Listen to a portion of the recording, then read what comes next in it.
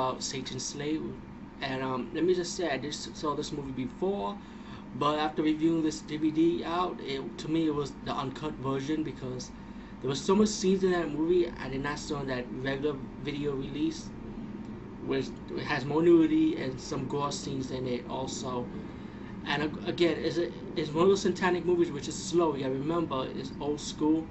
It's not like 2 day satanic movies when you see demons running around, ripping your flesh up, and blood be flying all over the place.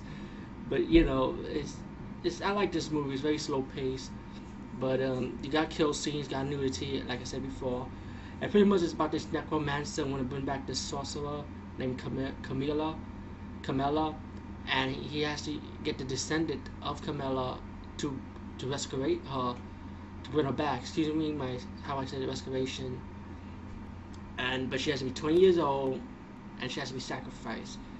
And so they do all these type of things to make her feel comfortable. You know how the satanic cults do it, to make her feel comfortable, to make her feel like everything's okay. And in the last moment, sacrifice time.